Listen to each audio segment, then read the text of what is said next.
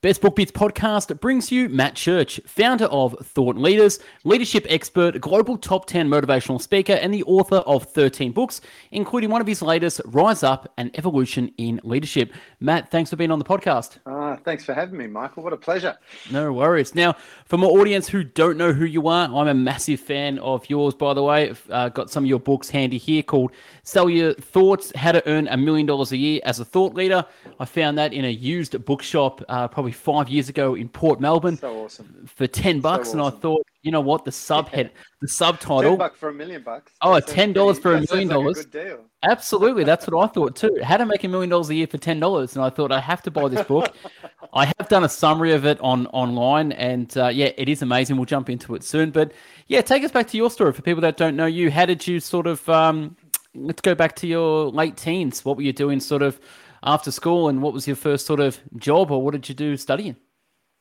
Okay, let's do this as quick as possible. So I'm the fourth child of five. There are three brothers elder than me. My sister passed away with ALS at the age of 21, which is what the Ice Bucket Challenge is about. Yeah. When I was 17, I graded in a black belt in a martial art called Taekwondo, which is a Korean martial art. And what I found was teaching others that martial art was a real joy. Now, I didn't realize you can, make a living doing what you love. So I got a cadetship with an accounting firm, lasted 9 months, and then just bailed as quick as possible. Went to university, moved towns, and learnt. During that university, that period I was learning science and health. I had the opportunity to work for the Department of Health as a lecturer. I just interviewed and they said yes. And in under a year, I was fortunate enough to be the director of education, placing where all of the lecturers would go. And I was teaching anatomy and physiology and all those sorts of things. But I have always had a love of teaching. So when I leave the country, anytime anybody gets to, I went to Fiji recently, is when I leave the country in the customs declaration, they say, what's your occupation? I go, teacher. Now, I'm not a teacher. I don't have a dip ed. But for me, I identify as one. And so my whole life was, how do I teach? And then I sort of figured out I was doing all these jobs for the Department of Education. So you'd go to Wollongong and lecture, you'd go to Dubbo and lecture, all these country towns around New South Wales. And this company called MLC Lend-Lease picked me up to do, we used to send a health lecturer to work on their employee conferences, which they were so ahead of their time. And they said, hey, listen, you're good. Can we just have you and none of the other people? And I went, no, we've got to spread it around, government department, blah, blah, blah. They said, what's your salary? And I said, blah. They said, we'll match that. And all you have to do is 8 weekends in a year. And I went, yeah, okay. And that created the space to then figure out what was this thing called corporate training? What was this thing called coaching, executive coaching? What is a facilitator? What's a speaker? What are these people who write nonfiction books? What's the business model behind it? So Lend-Lease basically freed up my time. And for 3 or 4 years under the age of 25, I actually got to obsess about the profession. I'm now 53, right? That I've been doing for close to 30 years, which is, turn up to a conference and speak, go into an organization, run a workshop, a training workshop. And my whole life has evolved to the point where I sit now very comfortably in the place of, encouraging leadership and teaching and writing on leadership. And I love it. It's such a privilege. And I also realized I started businesses, did well, and sold a few health and things like that. And then I realized managing others wasn't my joy. I can do it. I just don't love it. And so I wanted to kind of be free. And that's where I learned the practice model, which is the key thing we sort of distinguish in that book that you had in your hands there, which is all my books are free, by the way. They're all digitally free for people to download. So you just go to my website. There's no tricks, and you get a PDF or a Kindle version, and I'm about to record them all in audio as well, just as a thing. And fascinating thing about that is there's this guy called Chris Anderson who started the Wired magazines, not to be confused with Chris Anderson, who's the TED guy. And he wrote a book called Free, which just changed my world because it asked the question, what business are you in, right? And he was talking about Brazilian jazz musicians who have their concerts pirated in the moment. So someone comes in, records their concert. I mean, they still use CDs there, right? Records the concert, comes out, and then bootlegs the CDs. So the band makes no money. and how the Brazilian jazz artists realized they were in the business of concerts, not the business of music. So they started using the bootleggers as their marketers. And before you knew it, they've got more people turning up to their events because they just did a 50-50 distribution deal with the people who were crooks and stealing their music. And he sort of said, what would you do if your business became free? If the thing that you charge for became free, what's your competitive advantage? And I realized I'm not in the idea business. I'm in the experience business, which is why my books are free, but my experiences aren't. Yeah, well said. I'm still trying to work it out. And one of your taglines, which I really love, you talk about helping clever people be commercially smart. Now, I'm up to 1,000 free book summaries in video, written, and audio format. I've been doing that for offline for 13 years, online for 6 years, and I don't make any money from it. I actually lose money, and people think it's a business. It's a lifestyle. It's not even a business. It's just a hobby. But yeah, I'm still trying to work it out myself. So happy to sort of deep dive into that. But yeah, thank you. I visited your website the other day. The books are for free, and you can literally download all your knowledge. And to touch on it, what was your first book 25 years ago? What was your first? Yeah, well, what was that? The very first book you can't get anymore, and you never be of it hidden around on a table here. It's called Mastering Personal Fitness Training. But so what happened is I went over to LA before there were personal trainers in Australia, and I heard about two guys, a guy called Douglas Brooks and a guy called Dodd Trump, and they were in LA being personal trainers to the stars. And I went, what the hell is this thing? And then I found these private studios opening up in Los Angeles, and now we call them F45s, we call them systems, all CrossFit, and none of this was happening. And I got the opportunity to come back and open up one and run a prototype, and loved it, but then realized that I didn't want to be in that business. So my very first book it should have been called How to Make Money as a Personal Trainer. And so I've always been interested in how do people, because making money is about creating value. So I'm more interested in creating value than I am in making money, but I've got no problem with money. So and it's a really simple process. Experts, the people who write books or who do podcasts and things like that, what you generally have is a deep knowledge about something. So expertise doesn't always equate to empathy. And I have found, and certainly the things we teach in all of our programs, is that empathy is your commercial competitive advantage. If you understand my needs and what you're offering matches them, boom, like we're good to go.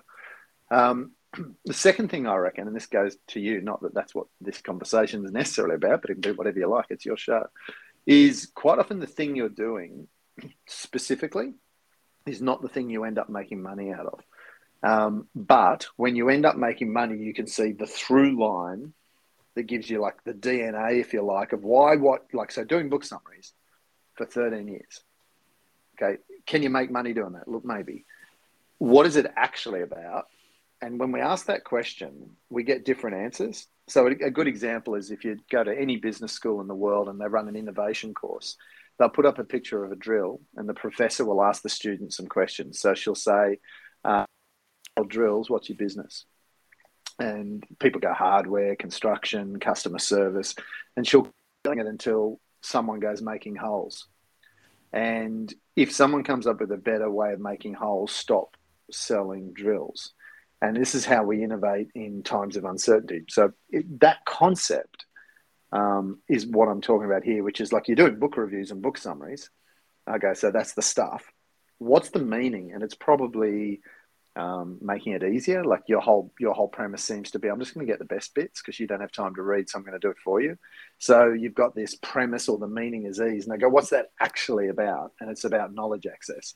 So that could be one through line. And we go, okay, so now how can we make money through knowledge access? And then we drill down, and the book summaries then become almost the bonus or the special sauce, I guess I wasn't completely truthful. The actual book summary part is, it's not a business, but behind the scenes I work with authors and publishers and all that stuff as well. So that's the actual perfect. that's the business behind. Which I'm not going to get onto now because it's a private business and it's a private practice. And that's one of the things about being a thought leader and understanding that knowledge and expertise and adding value and empathy. So I like how you broke that down as well. What did you do after the fitness thing? So in the mid-90s through that, what was your sort of second? Yep. MLC brought me in, and we ran was a whole series of wellness programs throughout this. They were one of Australia's biggest employers next to Woolworths. And they had the Lend-Lease Foundation, which was funding employee engagement before that was even a word, corporate health programs before that was an idea. And what happens over time is the thing you think you're an expert in morphs, just like I was talking, through your hypothetical example. So wellness is a subset of performance, and stress is a subset of performance. And so I very quickly found myself in the performance space. And then performance is a subset of leadership. And so I've gone from wellness to performance to leadership as my categories of expertise over the decades.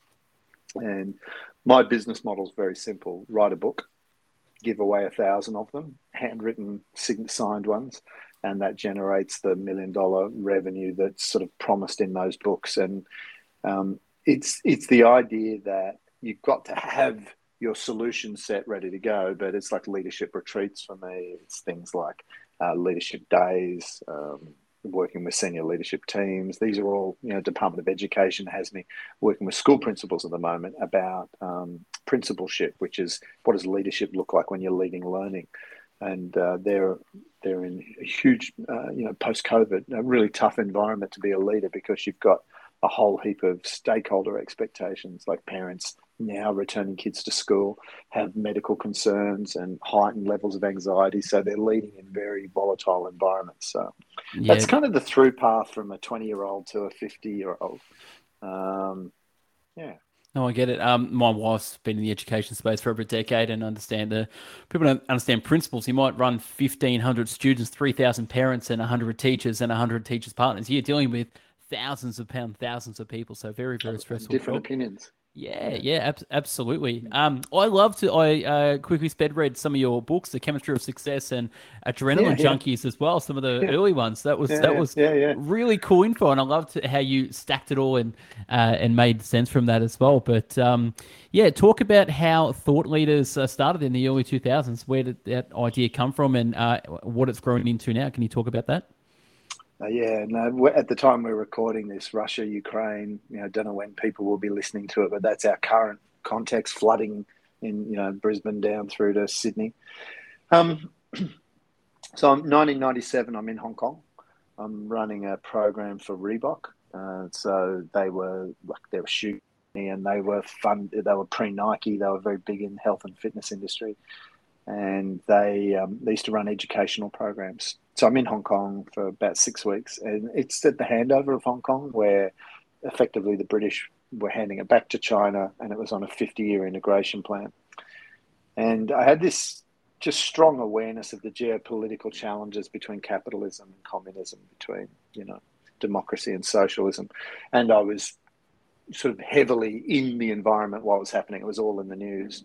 And I got this very strong, almost prophetic vision or prescient feeling that I've come to realize has just run my life since then, which was whenever you're beholden to a system, you're stuffed. What's agency look like for you? So agency might look like financial freedom. Agency is, being able to do what you want when you want and no one to stop it. And I was trained in what's called classical libertarianism, which is, I'm sure lots of people understand what it is. And the most famous libertarian author is Ayn Rand with her books Atlas Shrugged, which gives a bit of a dystopian view of libertarianism. But a classical libertarian says, you do what you want, I'll do what I want, as long as neither of us stuff up what each other wants. So that's the operating agreement, as opposed to sort of conservatives and like liberals and progressives. And so a libertarian sits almost like as a fulcrum between those. And I don't believe in either of those political systems, but being trained in that way in Hong Kong, watching communism take over and democratic imperialism leave, I just was caught in this bouillabaisse that when you think of the world we're in right now, you go, well, we're still dealing with these challenges. So in that environment, I went, I'm going to make it my life's work to be free of systemic pressure. And that what I want to do is I have been doing that, I kind of decided. And I said, I've got a bit more work to do.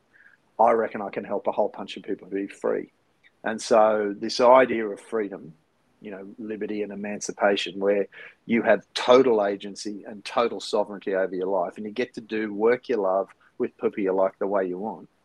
I just go, that just sounds like the best thing in the world. And I said, so how other ways you could do that? You could go to become meditators and live on mountains. You could become detached to there's things you could do, become entrepreneurs. And I said, well, I don't know any of that, but I know how to make money sharing ideas. And it doesn't take a lot of days a year to do it. And if you put your money into property, then you can stop working at some point, because you've taken the income, and instead of building businesses that you sell, which very few people do, it's a bit of a myth. Not to say you can't, it's just very few people do. And you're meant to start, grow, and exit a business for lotto-like figures. And I did okay with a couple of my businesses I sold, but I just ended up in management structures doing Monday meetings. And I go, this is not what I want. I love teaching. And so I was able to teach that model. And that model, which is based on freedom, then became what Thought Leaders is about and what the business school is about. And it's now, 20 plus years on. Through COVID, it went from an in-person sort of event company to an online educational company. And that 2 to 3 year pivot's the best thing we've ever done. We've now got people, like it's now back to pre-COVID levels as an enterprise. And its ability to scale is now bigger than it's ever been before. And that's with a new CEO called Lisa O'Neill, basically transformed the business. She's an author of 7 books herself. So she sort of understood the power of customer intimacy. She sort of understood how to build team at it, and she really builds teams on cultures of care. And because what we're doing is anti-system, it's very non-patriarchal, and everyone hears male, female, and that it's not. It's about top-down versus bottom-up. And so she's built it like a school. So something that I dig, where you've got lots of stakeholders, lots of collaborations, not a triangle with one person at the top. And that's created massive opportunity and growth for us. So that's the Thought Leader story, which is a 20-odd year story. But it's basically built around my passion to teach and to be free and to help other people use teaching as a way of becoming free. Yeah, thanks for explaining that. And it makes sense coming back to your original values of what you wanted to do. And yeah, everyone that you've taught underneath that for the last 20 years is fantastic. And obviously that's where the books come through as well. But for the listeners out there that are thinking, what is a thought leader? You define thought leadership as thinking in action. Talk a little bit about sort of the difference between a practice and what a business is, and how this is building a profitable practice for people versus, essentially setting up your own business that a lot of people will either fail at or won't sell it. Can you talk a little bit about the difference between, building a practice versus a business? Yeah, so you could think of it like a doctor, right? Let's say a doctor is a surgeon and she performs, 5 surgeries a week. Her whole practice is basically just keep the surgeon doing surgery. And so a practice is about a person trading time and skill for money, which is what classic business advice would tell you not to do. So it's a bit counterintuitive to an accountant, because an accountant would go, no, take your name off the door. No, like Michael Gerber's E-Myth. I'm sure it's one of the books you've reviewed over your years. Great book, but it's all about if people are the problem, systems are the solution. And that's absolutely true if you're trying to start, grow, and exit a business. But if you're trying to do a labor of love, like imagine you were financially free and I said, now what are you going to do? You're not going to play golf.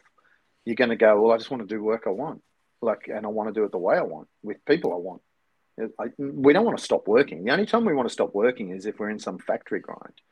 And I get it's a privilege that most people have a job, very few people have a career, and even fewer people have a vocation. But the idea that you don't need a vocation, I think is super, super true of the practice model. So the practice model is you sell your time 50 to 200 days. You sell them between 5 and 15,000 a day. And what you can end up with is $500,000 to $1.5 million with 1 or maybe 2 staff. And the interesting thing is thousands of people have done that. It's not for everybody. Yeah. You've got to have an idea and you've got to be willing to teach.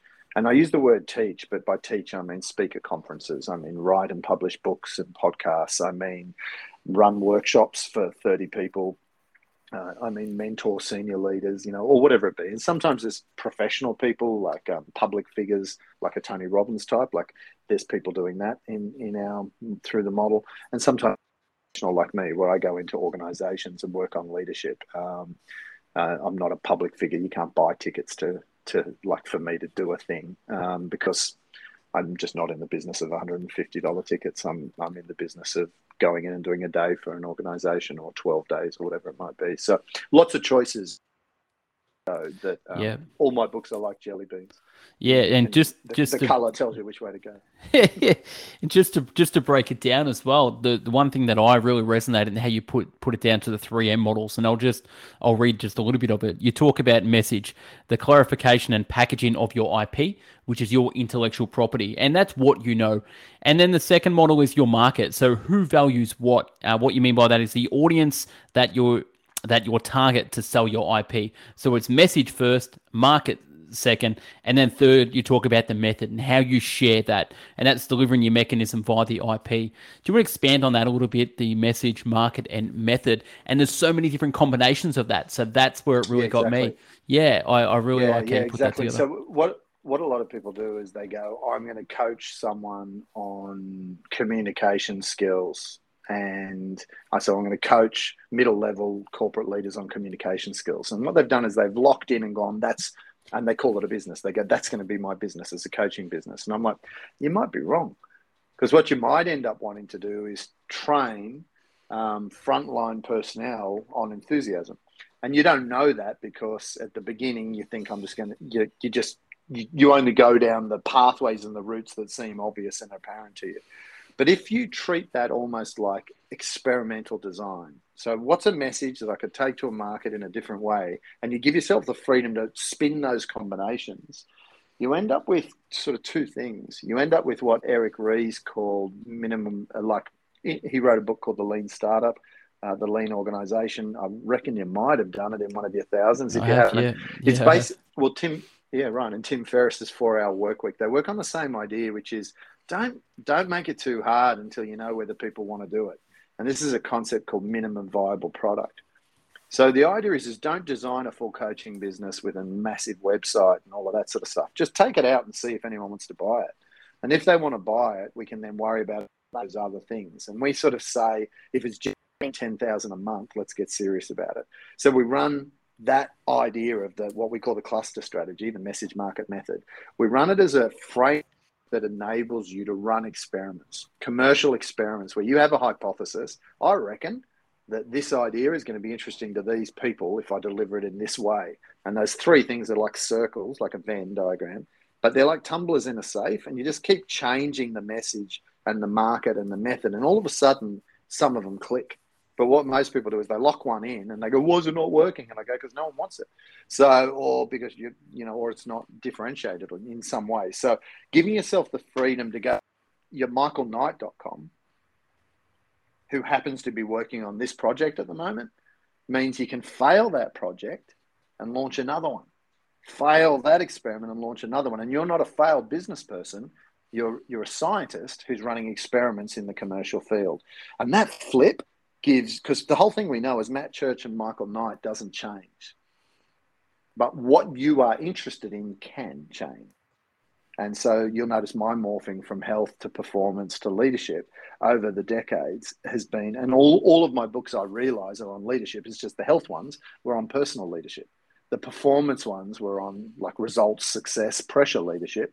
And the more recent ones are around the dynamic of impact and influence around those around you. So I can see that thread, but I didn't know it 30 years ago. The only thing I know is I look at a bunch of experiments that worked, and then you can actually see a through line from those experiments. And everyone wants that before they start. And I go, forget about it, just start. And we'll kind of run new experiments along the way. So that's counterintuitive, isn't it? Because people are like, no, you've got to plan. You've got to, and I go, you plan, but plan by having enough for someone to say yes. And if someone says yes and buys it, and then you go, okay, let's now double down on that if it's working.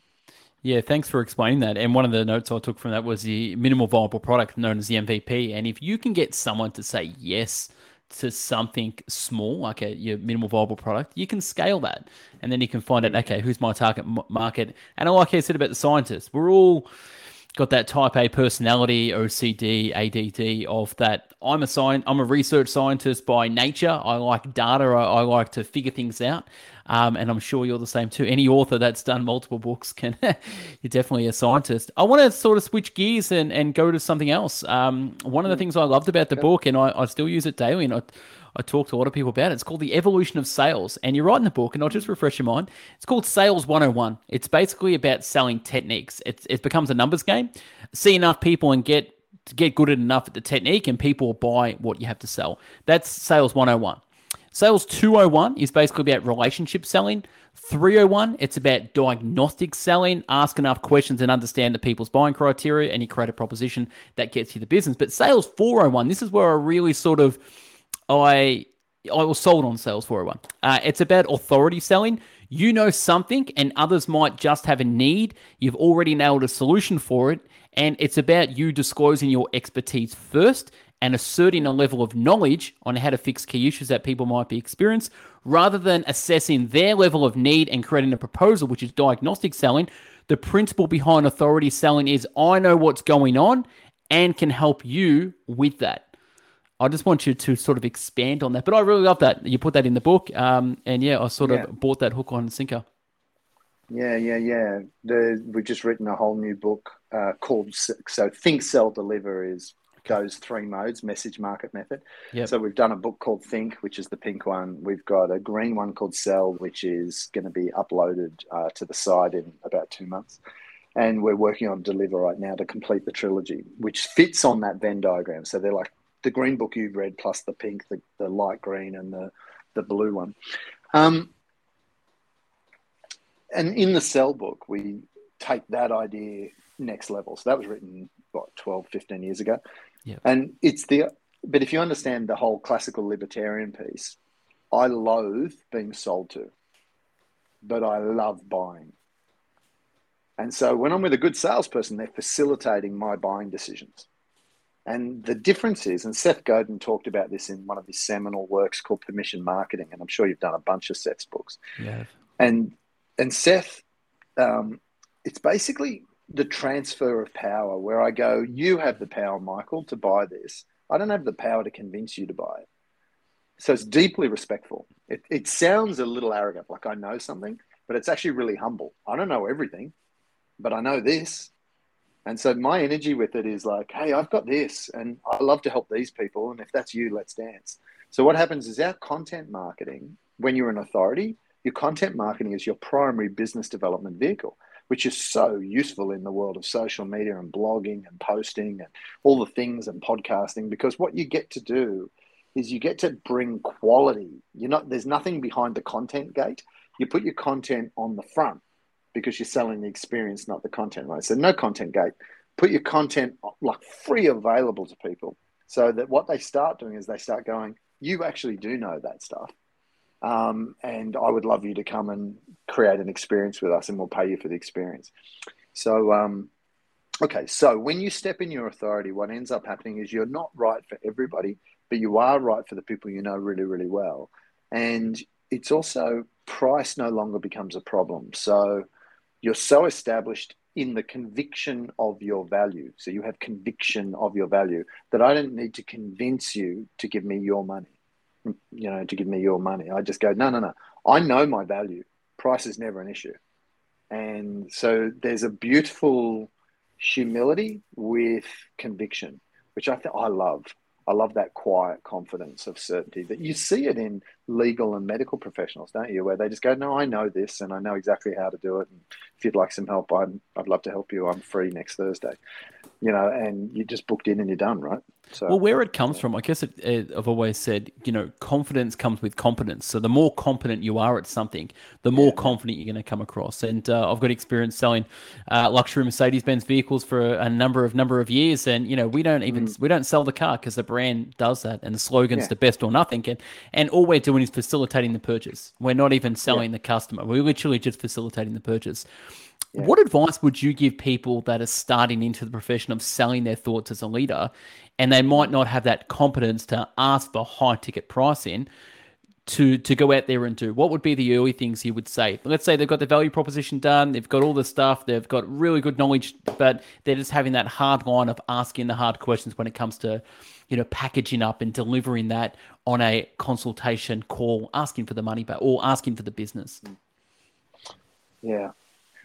Well, the process is very much about linking expertise through empathy, which we've talked about already. Yep. And you could imagine problems exist at levels or like first order, second, third order. So without even knowing that, you just get this idea of like, there's a problem we all agree on. That's first order. There's a problem that I don't want to talk about. It's a bit personal. Let's call that second order. And there's a problem that I didn't even know was the underlying issue. That's third order. So what most experts do is they sell the third order because they know the underlying issue.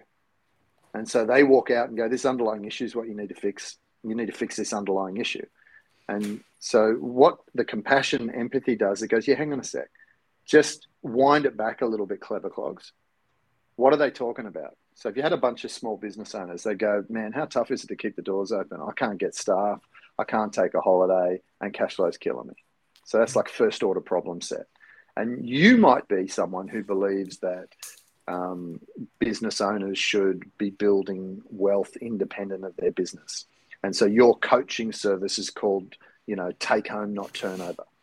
And your point of difference is that focusing on turnovers are filthy. You don't want to do that. Focus on how much you're taking out of your business.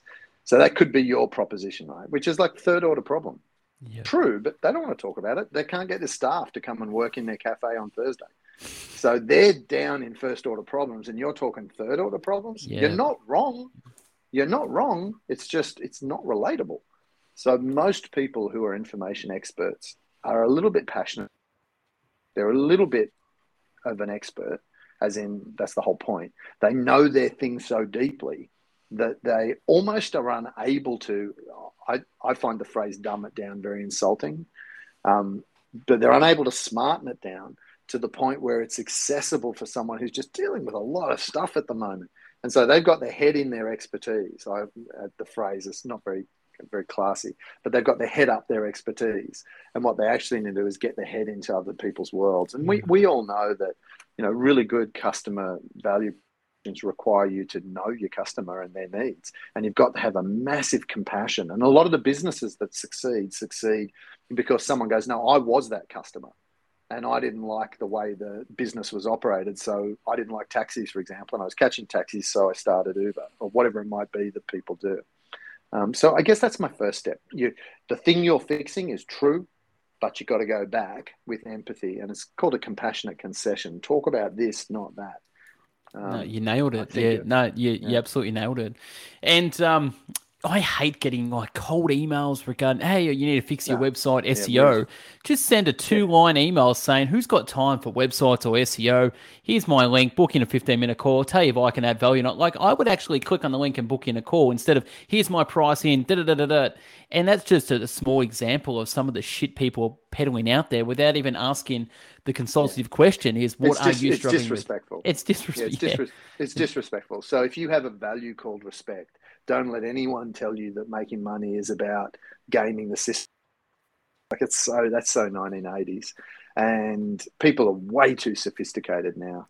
This is why influencers have come up as an opportunity, because people are going to go, show me what you got. If I like it and I trust it, I'll follow it and I'll buy the stuff you recommend. You can see the same strategy operating in whether it's gym equipment or fitness clothing or whatever it might be that people are into. So influence makes total sense because we've got a loss of trust for people who we think don't have our best interests in mind. And so now what happens is we all want to check it out ourselves. I'll check you out. I'll make the decision whether you're worth doing something with. You've done it with me. Like, I don't want you as a guest on this series if I don't like your stuff. And so everyone you've interviewed, you've liked it, you've invested time, you've got into it. And so what ends up happening is there's an authentic, almost like relational capital that makes this work between you and I, because we're good faith with each other. Every time you mention a part of the book, I go, man, he's actually read it. Do you get that investment is like, it's powerful stuff. And that's that's what you're doing with your podcast, obviously. Yeah, well, your book is basically the reason why I'm doing the podcast as well. Like, getting back to your martial arts experience, I like how you broke it down in the book on, chapter 7, you talk the white belt, stage 1, which is decisions. And you even give a good definition of decisions. So you talk about, the word, break it down, decide. Side means to kill, and decide literally means to kill off alternatives. Can you talk about sort of the stage 1 and those people like myself making those decisions to become a thought leader, and how they can, work with who they want to, when they want to, and basically selling your knowledge as an expertise? What are some of the first tips you would get, apart from doing $10,000 a month, which is the first sort of financial ladder on there? Yeah, look, with the sharing of information, it can be done 3 ways. And you learn this in law, right? It can be done through declaration, it can be done through instruction, and it can be done through questioning. And so we could almost casually call them tell, show, ask. Which one of them are you better at? Are you a better teller? Because you might as well be a speaker. Are you a better shower? Because you might as well be a trainer. Or are you a better asker? Because you might as well be a coach. So the first thing I do is I go, what is your style? So I'm a teller, and over the years I've worked on my show and my ask, and now I turn up commercially more ask show than I do tell, which is just over the years, that's a natural progression, I think, as well. So first thing is just sort of get your style, and then you'll see that we link up, speaking and authoring, and we define authoring as way more than books. So podcast is authoring. So speaker, author are the tells, trainer, mentor are the shows, facilitator, coach are the asks. And we suggest that you just stay in your strength for a minute. But of all of them, the easiest one to do, we say to some people, if you're not sure what it is so you don't know nothing, if you don't have a list of people to reach out, so you don't know anybody, and you haven't done this before, so you have no experience, what should you do? And this can come across a little insulting to people who spend a lot of time certifying as coaches. So I'm going to need to qualify this in a minute. So if everyone will just give me a little bit of grace.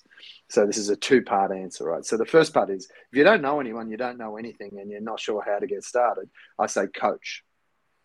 Because in every conversation you have with a client, what you do is you develop intellectual property. So coach intentionally, and just be of service to someone. So what's a group of someone's that you'd love to hang out with, and set yourself up as someone who coaches them. Coach. But what I would like everybody to do is not learn how to coach. You should do that at some point. But rather, don't be the world's best coach. Be someone who's good enough at coaching around a thing that they really know. So for example, in your case, you could easily, and I'm sure you do it in your business model, you could coach IP out of people into the form of books, because producing books is one thing, but getting the concepts out and documented is another. Yeah. Now you do know that, so you actually would mentor people, but the possibilities, you go, well, I know a bit about books. I've read a lot of books. I'm really into books. I'm going to coach people to get their ideas out in print. And you go, here we go. So I go, great, find people who want to write books and offer a coaching package to them, which unpacks their ideas. That's not the publishing solution. It's just $3,000 or $5,000 for a number of conversations where you take them through a process around what they know and codifying it a little bit. You do a bit of transcription, get a little bit of otter going, get them on some sort of Scrivener word count gamification where they've got to send 500 words a day to you. I'm sure you're doing all of these things. And before you know it, you're now coaching experts to publish nonfiction books. So you start with what... I'm not doing that. I'm not. It's another one. I do coach people behind the scenes, and I love it. I just love downloading my knowledge onto them, and I do consulting with authors behind the scenes. But yeah, haven't thought about that one. I'm going to put that one into practice. Keep going. Yeah, sorry. The thing is that what's critical is that the price point is around $5,000. And people go, no, you don't understand the commodity pricing of what I'm doing. It's $250 an hour for an executive coach. I go, look, I don't care if you're selling 50 sessions, but just start doing $5,000 transactions, not $250 transactions. And then start working the ratio of give-get to the point where you feel confident and have conviction around your exchange of value. So they're the early things that I start telling people to do. Get into your tell, show, ask. Coaching's generally easy. Start selling a $5,000 coaching package, because all we need to do is get 2 of them across the line every month, and you've started. And the reason why this matters is we're trying to get, in physics, there's this hypothetical experiment called perpetual motion machines. So if you've ever seen those Newton's balls, which are those metal marbles that you bang one end of and they move with kinetic energy, or that duck that goes down and comes back up again and it looks like a beaker. There's one of them on the Ted Lasso episodes where he's working with the psychologist. They're an attempt to be perpetual motion. So the idea is one little bit of energy and they just keep going forever. Now, they don't, because of friction and atmosphere, and this is the way physics works. It has this experiment where it's realizing that we can't actually create a perpetual motion machine unless it was in a vacuum. It's about all I remember from high school physics. If you can get 3 of these ideas, like the one we just talked about, plus another 2, where they cross-refer each other, then what you end up with is a perpetual business development machine. So just like the mythical sort of something that keeps going forever, you move from having to push yourself out into the world, look at me, please buy my stuff. You actually move into a new dynamic where people start beating a path to your door because of positioning. Because another definition of a thought leader is an expert knows something, but a thought leader is someone who's known for knowing something. And that tipping point where position and reputation means that you're fielding inquiries, means that you can be a surgeon who does surgery but doesn't have to put up a billboard and say, come and get brain surgery with me, right? Because brain surgeons don't advertise on billboards. They use a simple principle: get good, get known, right? And do good work. And so that's kind of the ethos that sits behind the practice model, and would be my answer, I guess, for someone who's starting out. And then the other thing is, you don't have to give up your day job. You can do this while doing other things. So it's not an all or nothing proposition to get started. Yeah, thanks for explaining that, and especially the last thing. Yeah, you don't have to give up your day job while you're working on your thought leader practiceship till it gets to the point where it goes over. It doesn't make sense to continue the day job. No. But just speaking on brain surgeons, I recently had to go see a specialist, and I'm not going to tell you what I had to get done, but I've got surgery booked in. And this is something that you don't normally think about, but the doctor's like, you need to go see this person who's a specialist in that particular area. Had no idea who he was, where he was, went there. Turns out he does these procedures daily. He's #1 expert in the state on this particular thing. Doesn't advertise, you wouldn't know who he was, and he's just an expert on that one particular thing. But all the GPs know who he is, and they send all the work to him. Everybody goes to that surgeon, exactly. And this is the game we're trying to get to. And it's basically, if you need help with X, you have to talk to person Y. And so what you want to do is you've got to figure out what the X is, and then you're the Y. You know what I mean? It's like, so if you want help with blah, you have to talk to Y. So for me, for example, is in our little experience, I go, if you want help understanding all of the books and the best bits on them, then you have to talk to Michael. Or if you're an author and you want to sort of talk to someone who bothers to invest in understanding your books to create a good podcast, talk to Michael. So can you see there's versions of that? But your reputation of how you're running this podcast then becomes something. I go, no, Michael Knight, best book bits, unreal. Go talk to him. Well, one of my ideas, one of my biggest things is, I know we run out of time, so we'll wrap it up soon, is to educate, 1 billion people in the world. And how do I do that? I want to do, 10,000 of the best book bits summarized so people can get free knowledge. And once someone gets to an understanding of the ignorance goes a little bit backwards and the knowledge goes forward, they can start making those appropriate decisions on their lives.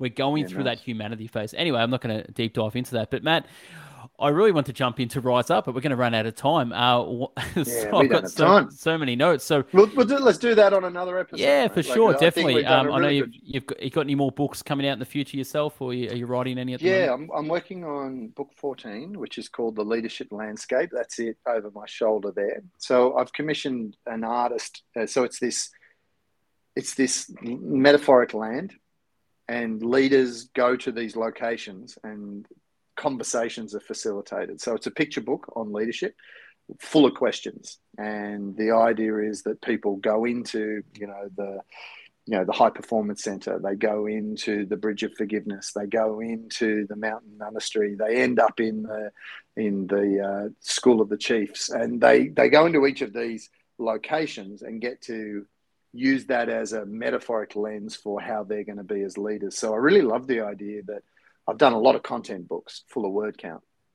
What I'm going to do is a context book that's going to deeply align with my professional work, which is, I don't want to tell people what to do. I want to sit with them while they discover what works best for them. I really feel strongly that books are great, but the reason what you do exists is it's hard to get across them all, isn't it? How many books published all the time, and it's actually not what you read that makes a difference. It's what you do with what you read, right, yep. Which is the other reason why your work matters. And this new book, The Leadership Landscape, I'm really excited about it. I'm trying to resist the habit of typing 10,000 words, 10,000 words, 10,000 words. And that's putting a lot of pressure on the 150 words at each location. So I'm actually loving that. And so that's my new one. No, awesome. Yeah. And I just honestly want to say a big thank you from the bottom of my heart. Thank you for being a leader and, shining the light on other people's paths as well, because at the end of the day, we don't have the time to spend 10, 20 years trying to understand all this stuff. Just go to Matt Church's website, go to his free resources, download his books, and it's all free. And at the end of the day, if you want to be a thought leader, speaker, trainer, coach, facilitator, you can do it. So yeah, just want to say a big thank you for all the work that you've done. Thank you for being a guest on Best Book Bits, and we'll get you back in the future as well. So Matthew, thank you for your time. Thank you, Michael. Thank you for your time, and right back at you. Thank you for investing so hard in doing this for the whole world. See you, mate. No worries. We'll get there. Okay. Bye.